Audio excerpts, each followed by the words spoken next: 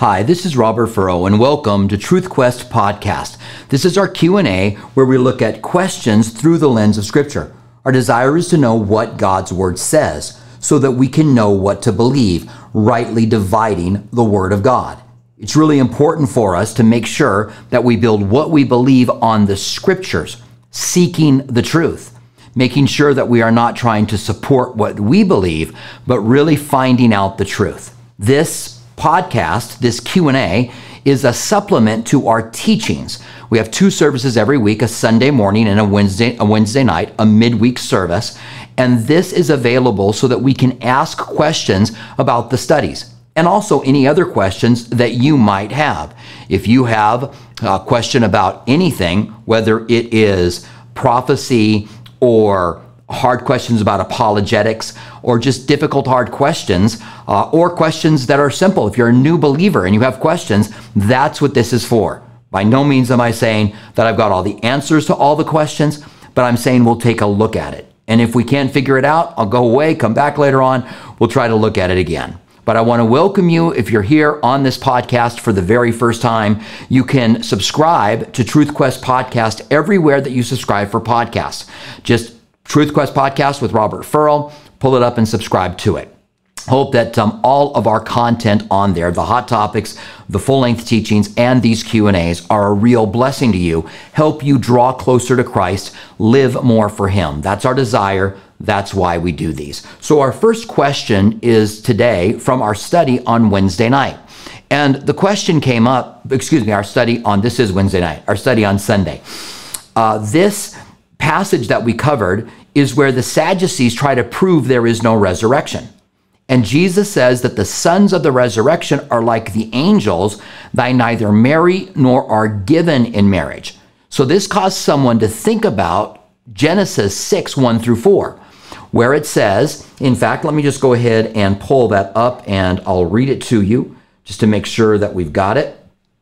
So we'll look at Genesis 6, Bible, Genesis. All right, let's get there. Genesis 6, and it's 1 through 4. And let me go ahead and put this up on the screen for you, where it says, Now it came to pass, when man began to multiply on the face of the earth, daughters were born unto them, that sons of God, and in Job, the sons of God are angels, that sons of God saw the daughters of men, that they were beautiful, and they took wives for themselves of all whom they chose. And the Lord said, My spirit shall not strive with man forever, for he is flesh, and yet his days shall be 120 years. So God is clearly upset because of what has happened. Now, the first century view, the view all the way up until a certain point in church history, was that these were angels that saw the daughters of men and that lived with them.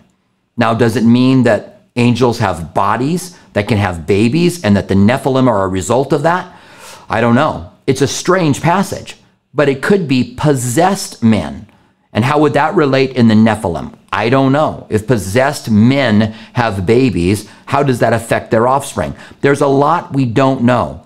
And I think that it's really important for us to be able to understand and say, there's some things we just don't quite get. I don't like the theory that this is the sons of Seth seeing the daughters of Cain and going and marrying them. It seems contrived to me. Doesn't mean that I'm right, but it just seems contrived to me. So when we ask the question then, what does it mean that angels can't marry? And if these are angels marrying, what's that all about? Well, it would be angels that didn't keep their proper abode, their proper home. They got out of bounds, they got out of lines, and God sent the flood to restart mankind and to deal with these angels. I want to pull up a couple of passages here. These are passages that talk about this event in the New Testament. The first one is 2 Peter 2, 4. For if God did not spare angels who sinned, but cast them down into hell and delivered them into chains of darkness to be reserved for judgment. Now, this word for hell isn't the lake of fire, but it's saying that God cast them down because they would be judged. It seems if these are angels and they did marry women and have children with them, that God judged them. Now look at Jude 1:6. And the angels who did not keep their proper dominion, but left their own abode. Remember, they went and took wives and lived with them, so they left their abode, their home. He has reserved in everlasting chains under darkness for the judgment of that great day. And so it would seem that God took this and judged those angels who did not keep a proper place. Now, some will say, well, this wasn't the event of the flood. It was other angels that didn't keep their proper abode. But look at 1 Peter 3:19 and 20. But whom also he went and preached to the spirits in prison, who formerly were disobedient, when once the divine long-suffering waited in the days of Noah. So he goes and speaks to these spirits in prison who during the days of Noah did something wrong, while the ark was being prepared, in which a few souls, 8 souls, were saved through water. So it seems to me that by these verses, and because of these verses, that it makes mention of angels. And I lean that way. Again, it doesn't mean I'm right. When you're looking at passages like this, you have to make some decisions.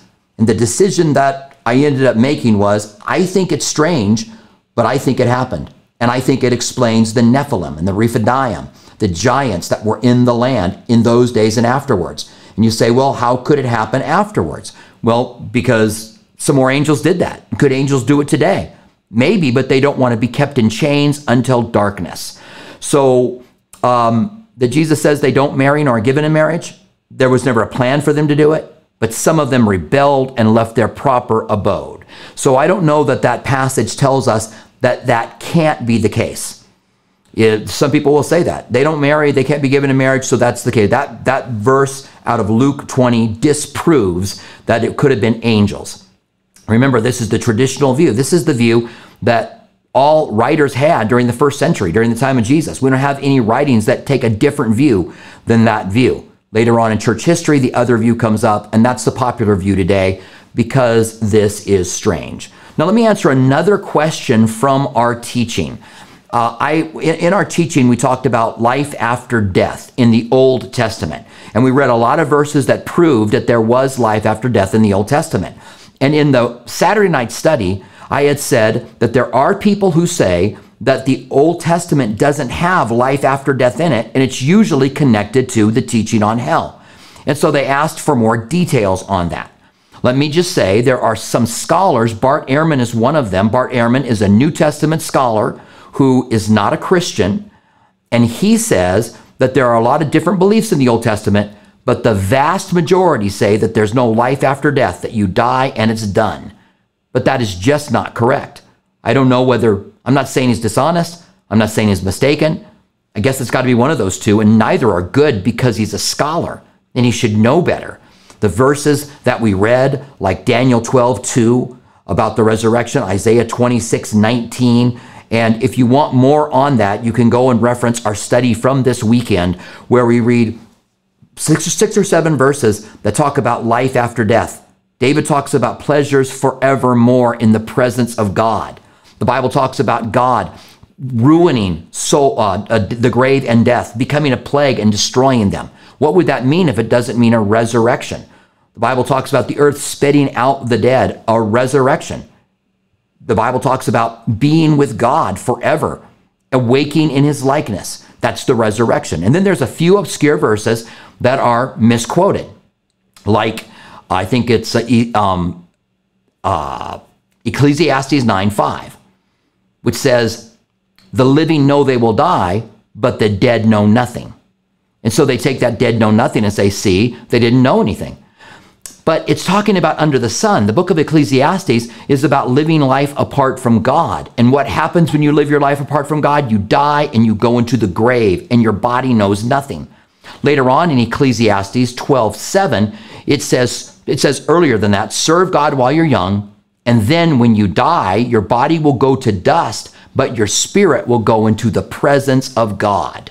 So it clearly teaches that there is life after death. And I think for the purposes of teaching about hell, a lot of times these guys will say they didn't understand it in the Old Testament so that they can kind of make their point that everything in the New Testament was manufactured and the church manufactured its ideas about hell. And I'm not even saying that they didn't. I'm not even disagreeing with Bart Ehrman about that. I think some of the concepts about hell have indeed been manufactured and are not biblical.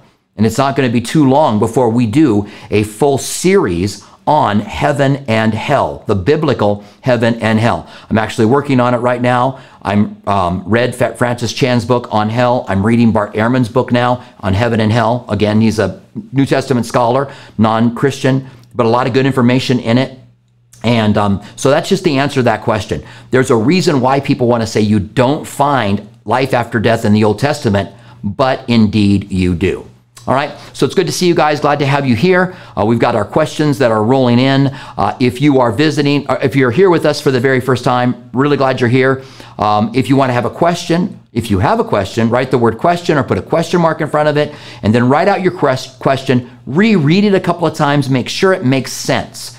If it doesn't make sense, I may just pass on it because I tried to take a stab at a couple of them that I don't understand and haven't gotten them right. So Andre has the first question again, and Andre is pretty good at getting us to the first question.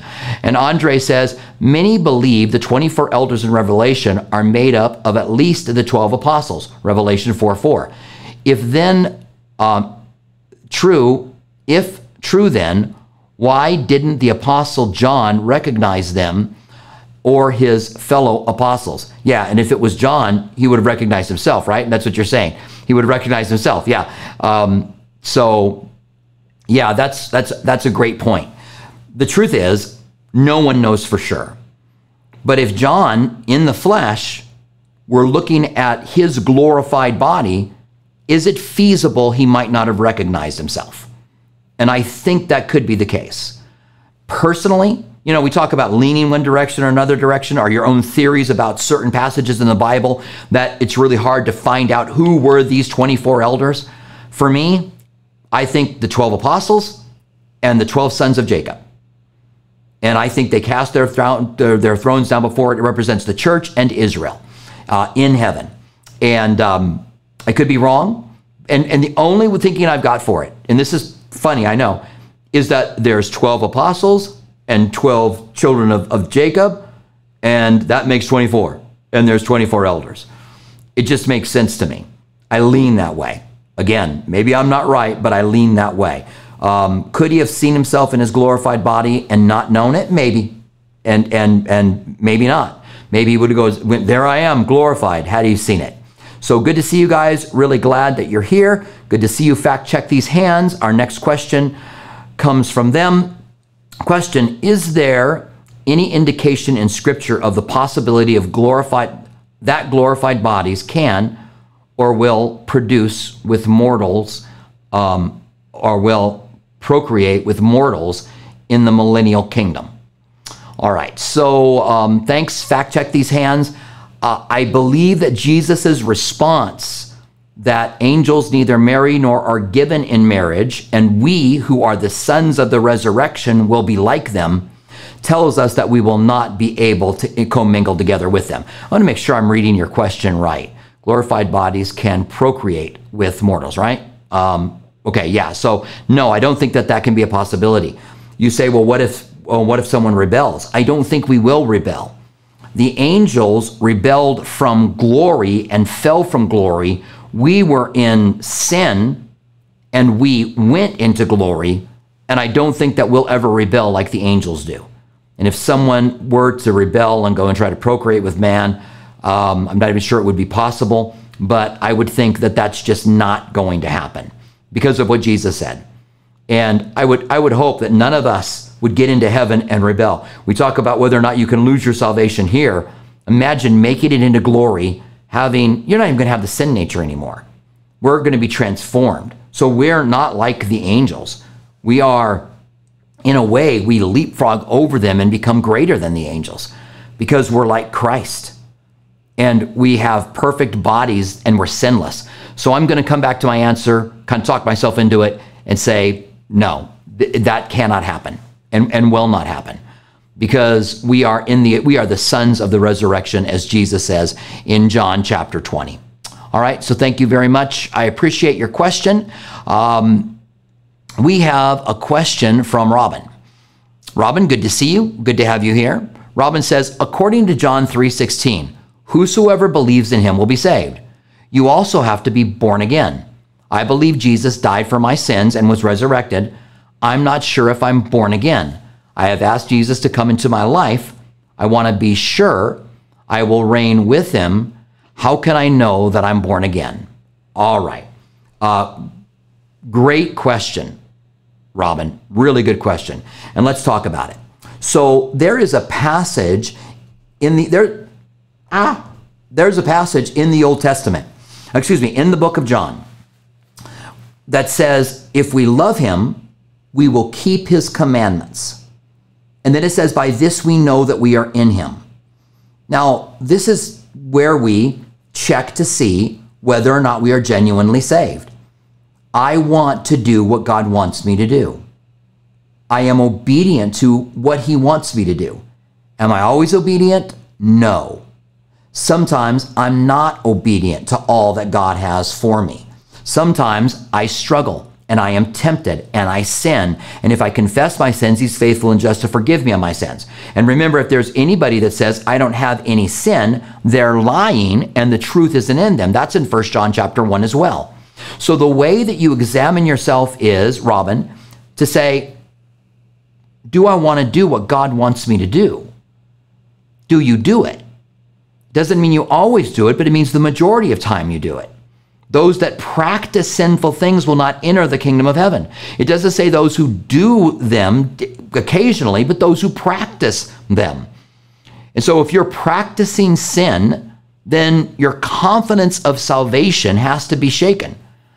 And I say that if you say that I'm born again, I love God, but I don't want to do what he wants me to do. I want to do what I want to do, but I'm born again. And I've seen this. I've seen people clearly in sin. I've seen someone in an affair, clearly in sin, say that they are spiritual and say that they love God, and what they're doing doesn't reveal that they're not spiritual. Not only does it reveal that they're not spiritual, I said, you need to ask yourself whether you're really in Christ. Because one of the transforming things that happen is that you keep his commandments and you want to do what he wants you to do. And if you have harbored, unconfessed, unrepented sin in your life, then and I'm not talking about a period of time. I'm talking about this is the way that you're living. You've harbored it. You've brought it in. You've tied it to a dock and you are not getting rid of it. Then you have to examine yourself. And the Bible says in 2 Corinthians chapter 13, examine yourself to see whether you're in the faith. I don't want to judge anyone. And Robin, I don't want to judge you. I just want to give you the truth of what the Word of God says. So Robin, the question would be, do you want to do what God wants you to do? And are you doing the things that Jesus told you to do? And if you are, then you can have confidence that you have made that commitment to him. All right? So thank you very much for your question. I really appreciate it, and I hope that that is helpful. Let me just say one more thing about this. Believing and being saved is the same as being born again. You don't believe and be saved, and then you're born again. They're synonymous. They're the same thing. Your spirit is quickened to life when you receive Jesus. John 1:12, as many as receive him, he gives the right to become a child of God to those who believe in his name. So you receive him and you believe. You invite him in, and you've done that. And then there's their transformations that happen. You're hungry for the word of God. You want to do what God wants you to do. You're interested in godly things. And all those things happened to me when I was born again at 14. And then I walked away at 18, came back at 19, and all those things happened to me again. Suddenly I wanted to do what God wanted me to do. And I had remorse, and I felt horrible when I didn't, when I sinned. And I would call out to him to forgive me, and he's faithful and just to forgive me. All right? So I hope that answers your question, Robin. And by the way, you can always have a follow-up question. We have a question from Jari. Jari, good to see you. Glad to have you here. Jari says, why can't we marry or have children in heaven? And if we can't, why can't we have sexual pleasure without procreation? Besides the fact that we are married to Jesus. Thank you. Well, that would be a big fact. Because, Jari, you're thinking of earthly pleasures and you're confusing them with heavenly pleasures. Jesus himself, let me just say that again, because you're thinking of earthly pleasures and you're confusing them with heavenly pleasures. When in heaven, we are not going to marry nor be given in marriage, and there won't be sex. Sex is earthly. It's to bring a husband and wife close together. It's to have children. It's a way in which you work together to bring children into the world and which brings you closer. That will not happen in heaven. And I think that that is really important for us to understand. And hey, these are the things of this world, but the Bible says that we cannot even begin to imagine what God has planned for those who love him. And it's talking about an eternity. We can't imagine what God has planned for those of us that are going to live with him throughout all of eternity. And it will not be in the sexual realm. I realize that sex is very important here. Maybe our culture has it as too important. All right. So I think that's the answer to it. As far as why, there's a lot of why questions here. Why can't we marry or have children in heaven? And if we can't, why can't we have sexual pleasure? Why questions? I don't know. God does what he does. And it's easier to answer what questions, who questions, but why questions. Maybe sometimes we have insight, but that's really hard to explain. So we have another question here that comes to us from, looks like, YouTube. Explain Ezekiel 16:8 doesn't use uncle, and then it gives us the Strong's reference. So let's go ahead and take time to look that up. So let's go to, let me get the Bible up here and go to Ezekiel. I haven't had too much luck when it's been coming to answering questions out of Ezekiel so far. You know, you teach something a while ago, and then it takes a while to get it back. Some of the stuff I've been asked about, I remember later on. And but let's just take a look at this. Ezekiel 16:8. All right, almost there. I got a computer coming that's going to make this part of our Q&A much, much faster. So let's go ahead and bring it up on the screen for you. And so this is Ezekiel 16, verse 8. Also Moses said, "They shall be seen when the Lord gives you meat to eat in the evening, and in the morning bread to the full. For the Lord hears your complaints which you make against him, and what are we?" Okay, I'm not sure if that's the right passage. I don't get it. So sorry, Ezekiel 16:8. Maybe you can give a longer question to clarify exactly what you mean by that. I'm not sure where uncle comes into play there, or if that's even the right verse. All right.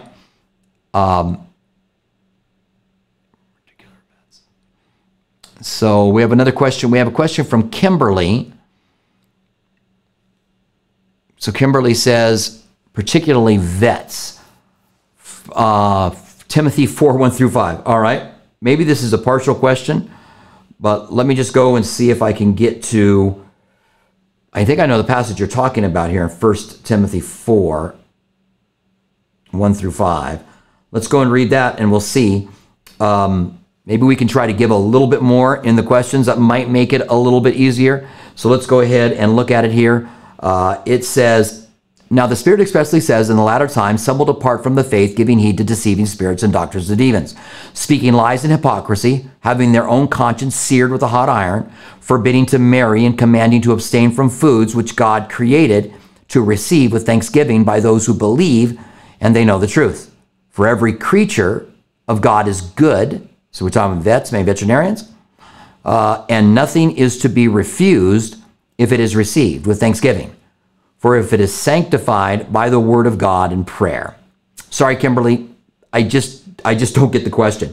And I'm sorry about that. Maybe it's really obvious and I'm not getting it. Maybe you guys are screaming at me through your screens right now about what she's really saying, but I don't get it. Maybe you can explain it a little bit more. You can follow up with another question, explain a little bit more what you're asking. And maybe you do. Maybe that was kind of just submitted wrongly.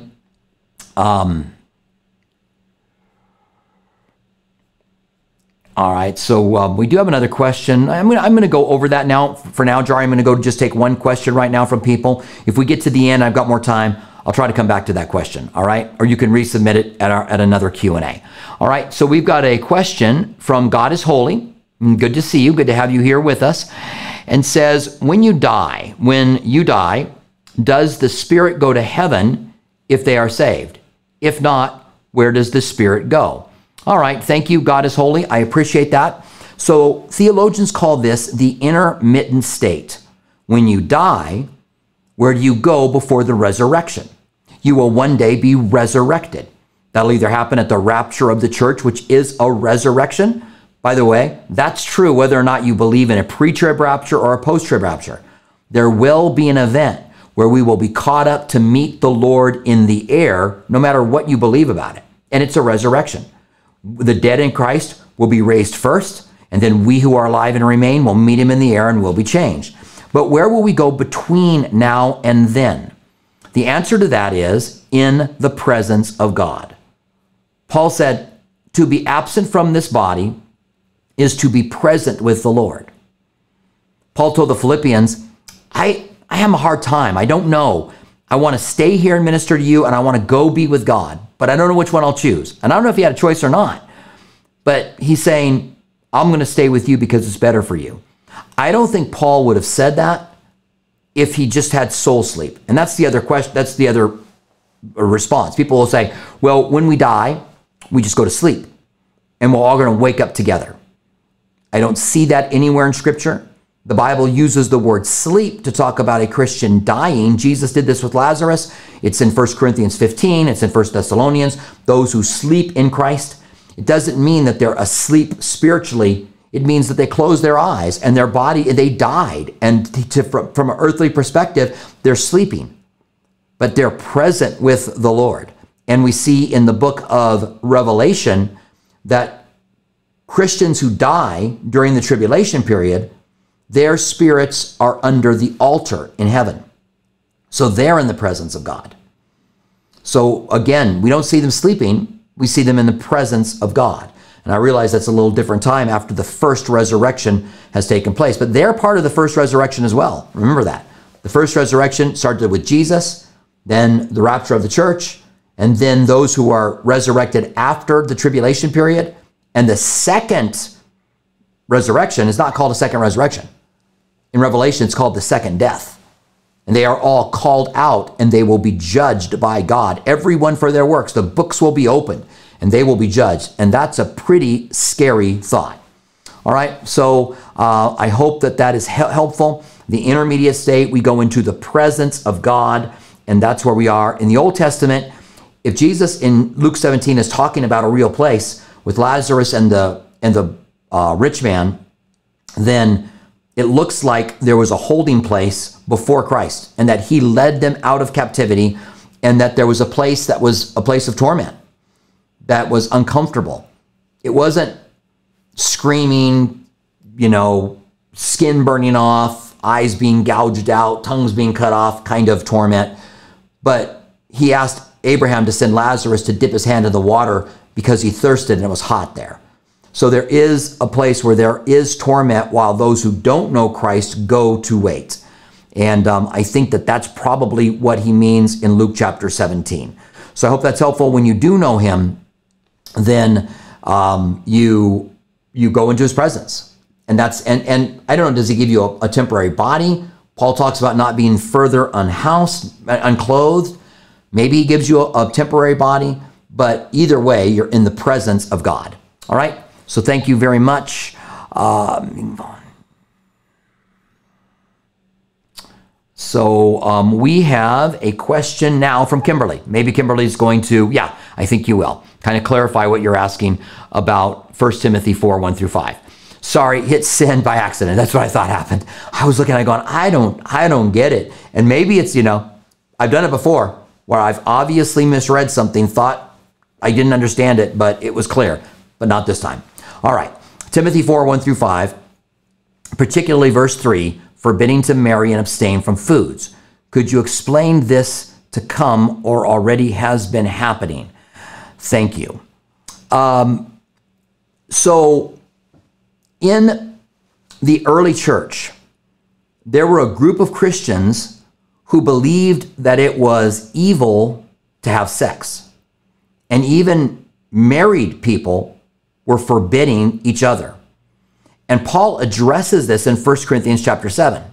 He says, don't withhold from one another, but be there for each other, lest there be temptation. He also talks about marrying and not burning. So there was in the early church this false teaching that you were more spiritual if you abstained from sex, when God gave it for men and women in a married setting to enjoy. I think that in the last days, there's going to be forbidding to marry. Some have pointed out the Catholic Church and priests being forbidden to marry, to abstain from certain foods. There are those that want to go back to the dietary restrictions that we find in the Bible and from the Old Testament law, and they say that we're under it today.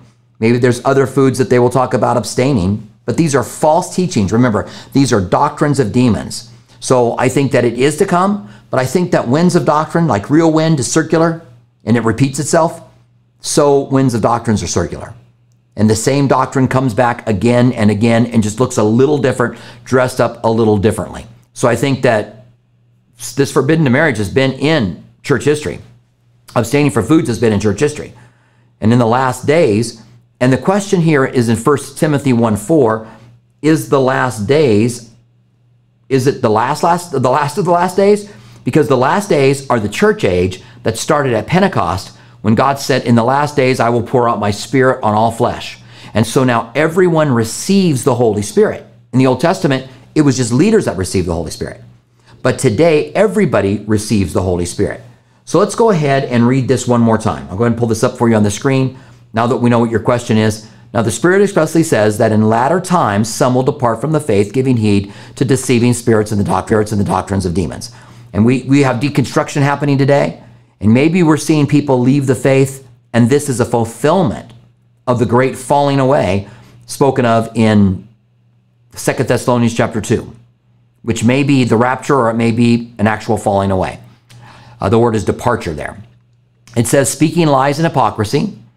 Okay, these are false teachers. Having their own conscience seared with a hot iron. They're doing it for the wrong reasons. Forbidding to marry and command those to abstain from food which God created to be received with thanksgiving by those who believe and know the truth. All right. So yeah, I think that we've got Kimberly, that question pretty much answered. I think it has been in the past and probably will be again in the last days. All right. So thank you very much. We have a question from Annika. So Annika says, good to see you, by the way, Annika. Annika says, what are your thoughts on the lack of masculine defense of truth in the church? Reference Eric Luddy's book, Brave-Hearted Gospel. All right, I'm sorry, Annika. I'm not familiar with the book. What are your thoughts on the lack of masculine defense of truth in the church? So I'm sorry, I'm just not familiar with it. Rather than try to take a stab at something that I don't know, the lack of masculine defense in the truth of the church, I don't know that I would think that that wouldn't be the case. We are told that we're like soldiers of Christ and we need to discipline ourselves. Paul said, I beat my body. I don't box like I'm boxing the air. A lot of those are masculine. Well, yeah, they're masculine statements, but I don't know. I don't know. I'm not familiar with the book. I'm really sorry. I'll try to take a look at it. I'll try to remember to take a look at it. I'll be looking out for it to see if I can find it. I'm reading a couple of other books right now, but hey, if there's something that's going on in the church today, I like to read up on it and just to know what's going on. So I'll see if I remember. Kimberly, I need to have something here I can take a note with, that notepad, or just take a quick note and come back and get later on. All right, but glad to have you with us. So let's see. We have another question from, is it Dottie? Dottie joins us from Facebook. Dottie says, question, someone that I'm close to has been saved and baptized. He has an anger problem and curses constantly. He doesn't seem to understand that you're not supposed to and continues this behavior. If you're trying to live as a Christian, he thinks I'm wrong. Am I? So there's a passage, Dottie, in the Bible, in Ephesians, I think, that says, let no corrupt communication come out of your mouth. And I would think that that would be cursing, dirty jokes, double innuendos, which would be, I guess, another form of a dirty joke. I think that all of these things should not happen with Christians. And in the book of James, we're told that the tongue can set the world on fire. And that when we sin in the things that we say, that there's just a lot of awful things that can happen. So you're right. We are not supposed to curse, and especially curse continually. And my prayer for him would be that he is convicted. If a genuine Christian, he's got to be convicted by it, and not just something that he wants to do. I do know a while back there was a move, especially in what was the neo-Calvinists back in the 2000s, where they were kind of like, we can cuss, smoke cigars. There's just a lot of that going on. And some of these pastors even cussed from the pulpit, kind of their 15 minutes of fame. And all that went the way of the dodo bird because it's just wrong. Can you imagine taking the pulpit that's supposed to be for the word of God and using it to curse? I just can't even begin to fathom it. So pray that he is convicted and that we would praise God with our lips. The same lips that praise God are the ones that curse. And again, I think that's out of the book of James, still talking about the tongue.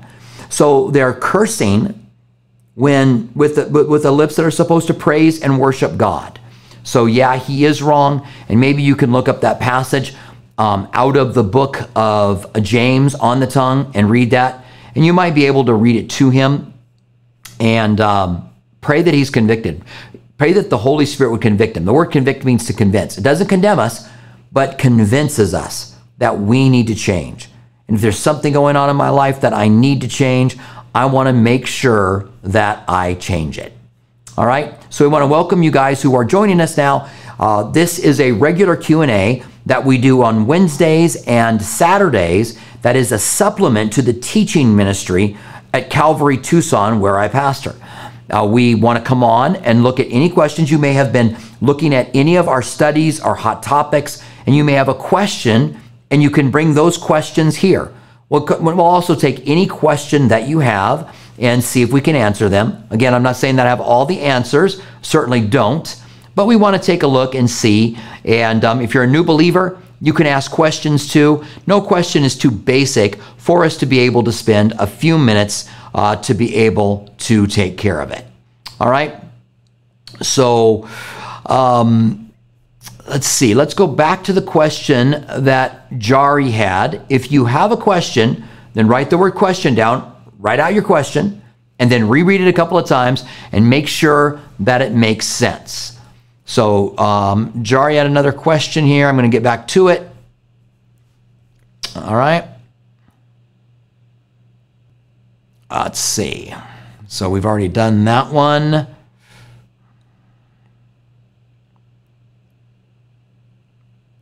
All right. So Jari says, follow up. Will the Nephilim return, transhumanism, etc.? Also, can angels die? Thank you. I don't know if the Nephilim will return or not. I'm trying to think if there's any passage that speaks of them in the Old Testament time. I mean, in eschatology, in the very last of the last days. I'm going to give an I don't know, but leaning towards no. No, angels cannot die, which is why hell is eternal. Because it was made for Satan and his angels. And all who are put into all who are put into Hades will be cast into hell. And as I said, I'm putting it together now. I'm finally doing it. I've been saying that I'm going to do it forever, but I'm putting together now the study on hell, the biblical study on heaven and hell. We want to look at it in the Old Testament. We want to look at what the different words mean. We want to look at what the Bible says, and it says some things that are different than what people teach. Like, I don't think it's biblical to say that someone is having their flesh flayed off their body forever, and then regenerate, inflate, and regenerate, inflate. I don't think that's biblical. I think that comes from somewhere else. And we'll talk about where that comes from in the midst of those studies. All right? So let me just go ahead and take a look if there are any other questions that we have. If not, I got a couple of questions that I can go to. And if you have a question, then you can write the word question out. And okay, we have a question from John P. Let me see if we've got any other questions before that. All right, so let's go. Let's bring in your question. We got a couple of them coming in now. John P. says, why is the church so against smoking tobacco? Well, John, I think our culture's against smoking tobacco. I think there was a time where it was more accepted. But in America, in evangelical churches, around the turn of the century, from the 19th to the 20th century, we're now in the 21st, right? Am I right? Yeah, I am. Yeah, in the turn of the century, from the 18 whatevers to the 19 whatevers, there was a move in the United States to get rid of alcohol and to get rid of tobacco. And that carried over into the church. And so the church in the United States kind of took that. When churches in Europe and in other parts of the world didn't follow that. So that's why today you'll have Christians in Europe, real born-again Christians, who will sit down and have a beer and think nothing of it. Oftentimes they won't have any caffeine, but tobacco was connected in that. Now, when it comes to tobacco, the Bible never says, don't dry out a plant, put it inside a paper, light it on fire, and suck it into your lungs. Now, the Bible doesn't say that, and I think that God is much more concerned about the way we're interacting with people. But is it a good idea? There's a lot of complications that come with it. And I think we can make an argument that God wants us to be healthy, but I also think there's a lot of people who don't eat healthy that might judge someone for smoking that's not healthy. So this is why we don't want to pass judgment on people. And I don't pass judgment on someone who's smoking. When I'm leaving one campus and going to another campus, and I see someone's left church and they're lighting up on the way to their car, I don't judge them. I don't think that person's not a Christian because there's nothing in the Bible that says don't do it. I don't think it's a good idea. Cancer is a part of it. Emphysema is a part of it. And you should try to break that habit. But I think the church in America is against it in a different way than the church in the world is against it. And I think that has to do with a lot of the way that the church was in the early 1900s, late 1800s and early 1900s. And I think it's good for us to look at that, to look back at those roots and to see what did we have right and wrong? What did we inherit as the church? And are we pointing to something that is wrong and acting that is right and okay and acting like it is wrong because of what we were handed through the church in America, which had a lot of things wrong? I'll give you another example. They believed that you go to church dressed to the hilt. In the 60s, you did not dress casually. When the hippies got saved, it was like a reformation. And it happened in Calvary Chapel, by the way, where they started coming into church and it didn't care how they dressed. I remember a song by, I think it was Love Song, that wrote, short hair, long hair, suits and ties. We just want to praise the Lord. And there's some other lyrics that go with it. But there was a transformation that happened. And now people go to church much more casual. They didn't do it in the 60s.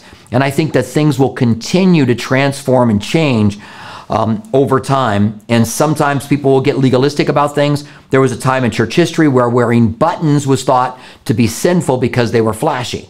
And you wanted eyelets in everything, and you didn't want any buttons to take place. All right? So I think that will help John, if you are having a problem, I'm not saying you are, coughing, talking about smoking. Okay, yeah. All right, so let's see if you have any more questions here. If not, I'm going to go ahead. Yeah, let me go ahead and pull up a couple questions here that we have preloaded. Where am I going to find those at? Somehow my scenes have disappeared. Let me see what I've got going on here. Let me get rid of, I'm going to make sure if I get rid of, okay, let me get rid of that. They're probably going to be there. Yeah, I don't know what that was. So let me see if I can find my scenes here. There they are. I'm going to go back to my default scene. What did I do to my default scene? Let me see if I can fix this. All right, there I am. All right.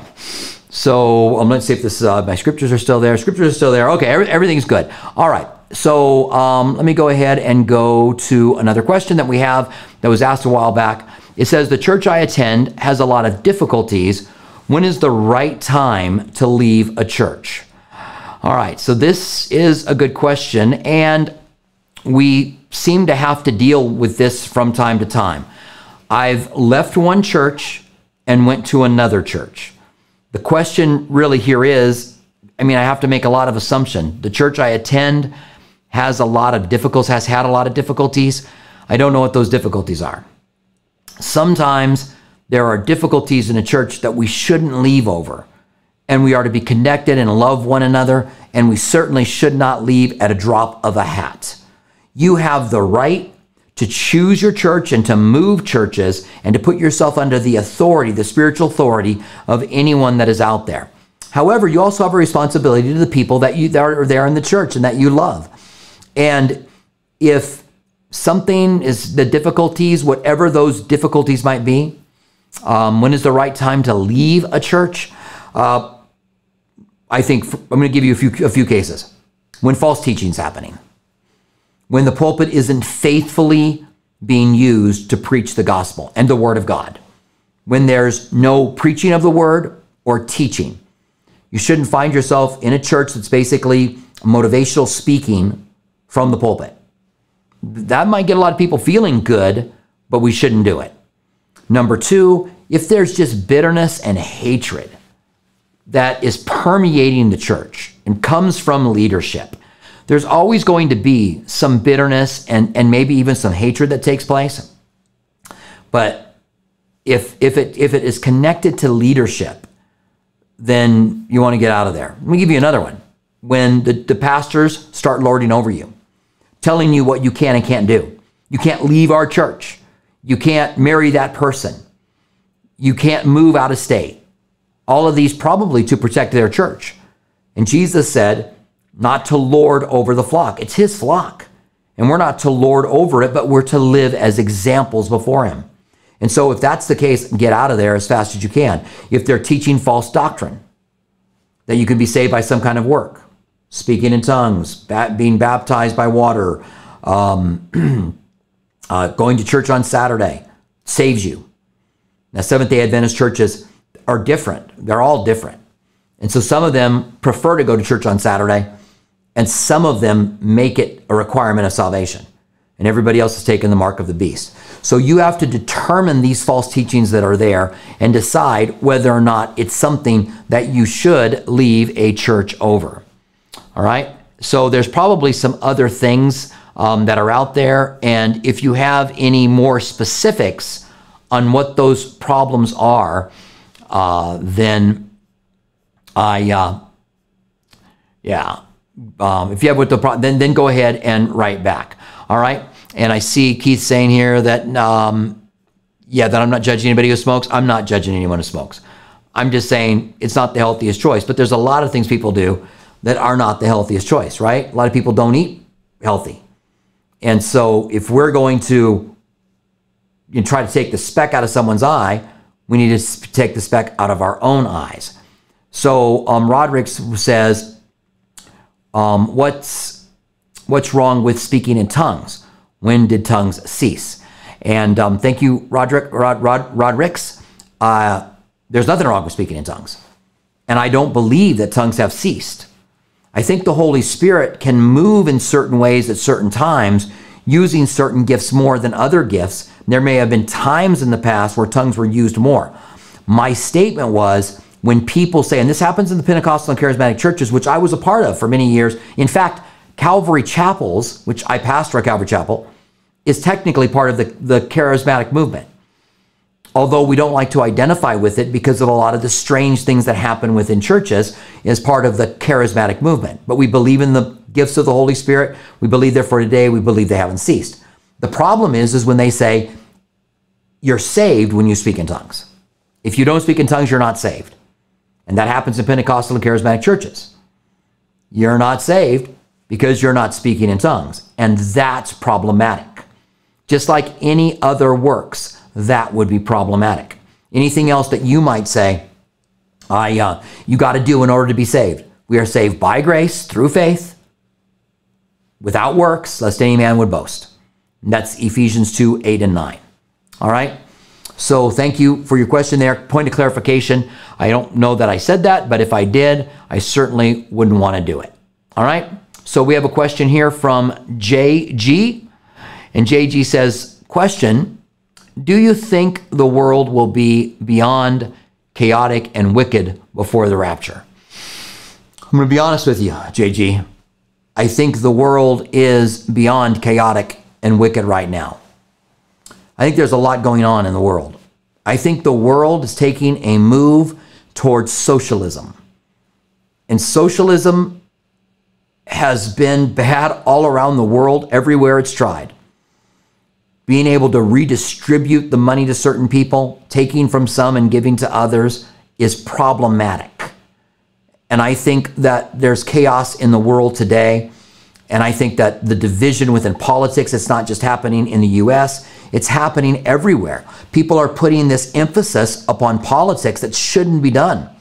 And even in the church, it's happening. And people will get upset at me for saying that, but it's true. And instead of putting the emphasis on Christ, they're putting the emphasis on politics. Well, politicians aren't going to save you. It's not going to, you got to trust in Christ. And he's going to be the one who changes the world. So do I think that it will get beyond? I know this, that the wicked will become more wicked, and the righteous will become more righteous, the filthy will become more filthy, and those who are righteous will become more righteous. So I do think that those kind of things will happen, and there will be those who are doing evil things. All right? So, yeah, I think we're there. I believe Jesus is coming back soon. I hope he waits so more people can get saved. And I ask Maranatha, come quickly, Lord Jesus. But I want to see people saved because God wants to see people saved. God's not slack concerning his promises, but desires all would be saved and all would come to the knowledge of the truth. All right. So Andre has another question. Thank you, Andre. I appreciate that. Does Hebrews 1, 13 and 14 imply that angels only minister to those who have or will inherit salvation, not to those who won't? All right, that's a good question. Let's go ahead and take a look at that. I'm going to go to Hebrews 1. We'll go all the way to the end of the chapter because that's where this is at. And so the book of Hebrews is all about the preeminence, right?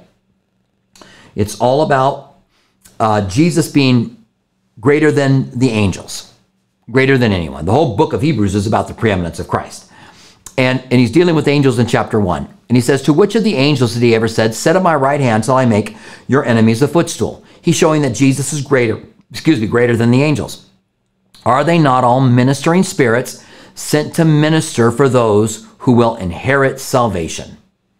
So looking at the way that that's worded and thinking about your question, for those who will inherit salvation, does Hebrews 1, 13, 14 imply that angels only minister to those who will inherit salvation, not to those who won't? Yeah, I think that's exactly what it's saying. And it's really interesting that angels are our servants. Because remember, the word minister is to serve. Angels ministered to Jesus by strengthening him twice.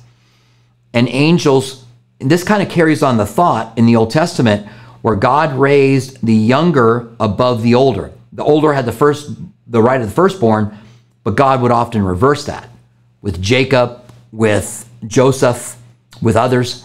And we are lower than the angels, it says in the book of Philippians, but God has angels serving us. And we've been entrusted the gospel. We've been given the keys to the kingdom. And angels long to look into the things that we are experiencing and going through. So yes, angels minister to us, to those who inherit salvation. The verse certainly doesn't say that they're ministering to those who won't. Maybe angels do, but specifically, they are ministering spirits sent to help minister to us. And I think angels must be blown away when they see us. A lot of times when they see us getting nitpicky, they see us getting angry, they see us getting upset. I think a lot of times angels are like, what in the world is going on?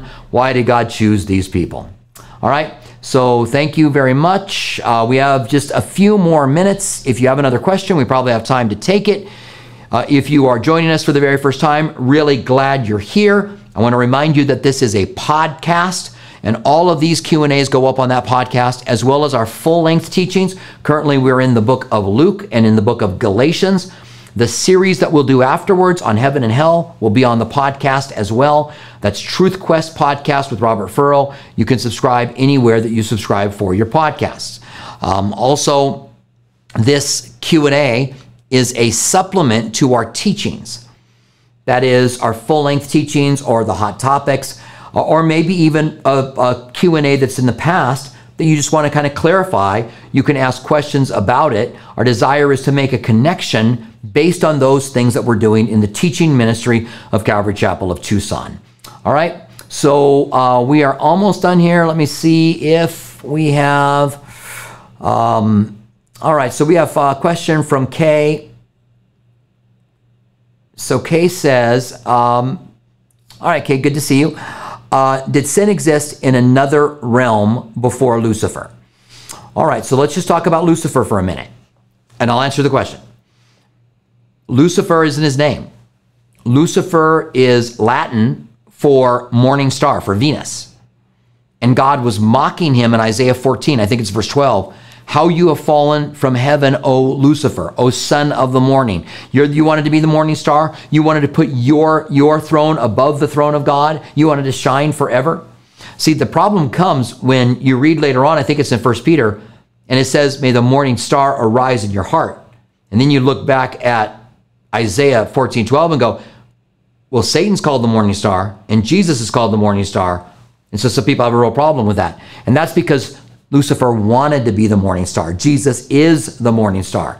And Satan wanted to be it. It's not his name. We don't know his name. And I'm really glad about that. So that's just a point, okay, that I wanted to make here.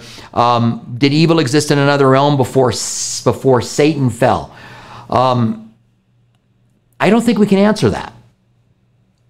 I think we don't know what was going on before the celestial creation. We don't even really have an account of that. We know that when the foundations of the earth were laid, it says in the book of Job, that all the sons of God and all the stars shouted for joy. It's one of my favorite verses in all the Bible, because it's the creation of the world and the angels shouting for joy. But I don't think that we know what else happened, or we can say we think we know. I've heard some logical arguments from certain scriptures that we have to be all there is, but I don't know that I agree with it. I think we might be taking statements that are made for one thing and trying to make them into something else. That's always a dangerous thing to do. When you're taking the point that's being made one way in scripture and you use that to have it say something else, that really is problematic. And I think there's problems there. I just don't think we know. Okay. All right. So thank you very much for your question. I really do appreciate that. It's good to see you guys. This ends our Q&A for today. It's been good being here with you guys. I hope you are blessed. Stay close to Jesus. Continue to search the Word of God to see if God has anything for you. It's a mistranslation. The actual word is shining one. So let me just, before I go off here, JG says that the actual word is the shining one. Let me just take a couple more minutes. I probably shouldn't do this because I'm running out of time, but I want to do this because I think it's important. So we're going to Isaiah 14:12 in the Strong's Bible, in the Strong's Concordance. Isaiah 14, I'm going to verse 12, and here it says, and I'm going to go ahead and put this on the screen for you, how you have fallen from heaven, O Lucifer. And then I'm going to click on Lucifer, and it gives us the definition. From, in the sense of brightness, the morning star, which is Venus. So yeah, that's what it means. It means morning star, and the morning star is Venus. And look it up in Latin. Look up what Venus is in Latin. It's Lucifer. All right. So again, thank you guys very much for your questions. Love it. And love the interaction that we have here, the community that we're building. Stay close to Jesus. Continue to love him. I will be back again, Lord willing, next Saturday. We have a service in an hour from now that starts. We're in Galatians. We're talking about exchanging sonship for bondage, that you would be under bondage instead of being a child of God. And Paul, he pleads with them that they would turn away from this because they've given up and they've exchanged the gospel for another gospel. All right. Love you guys. God bless you. Stay close to Jesus. I'm out of here. I got to get to church. We'll talk to you guys later on.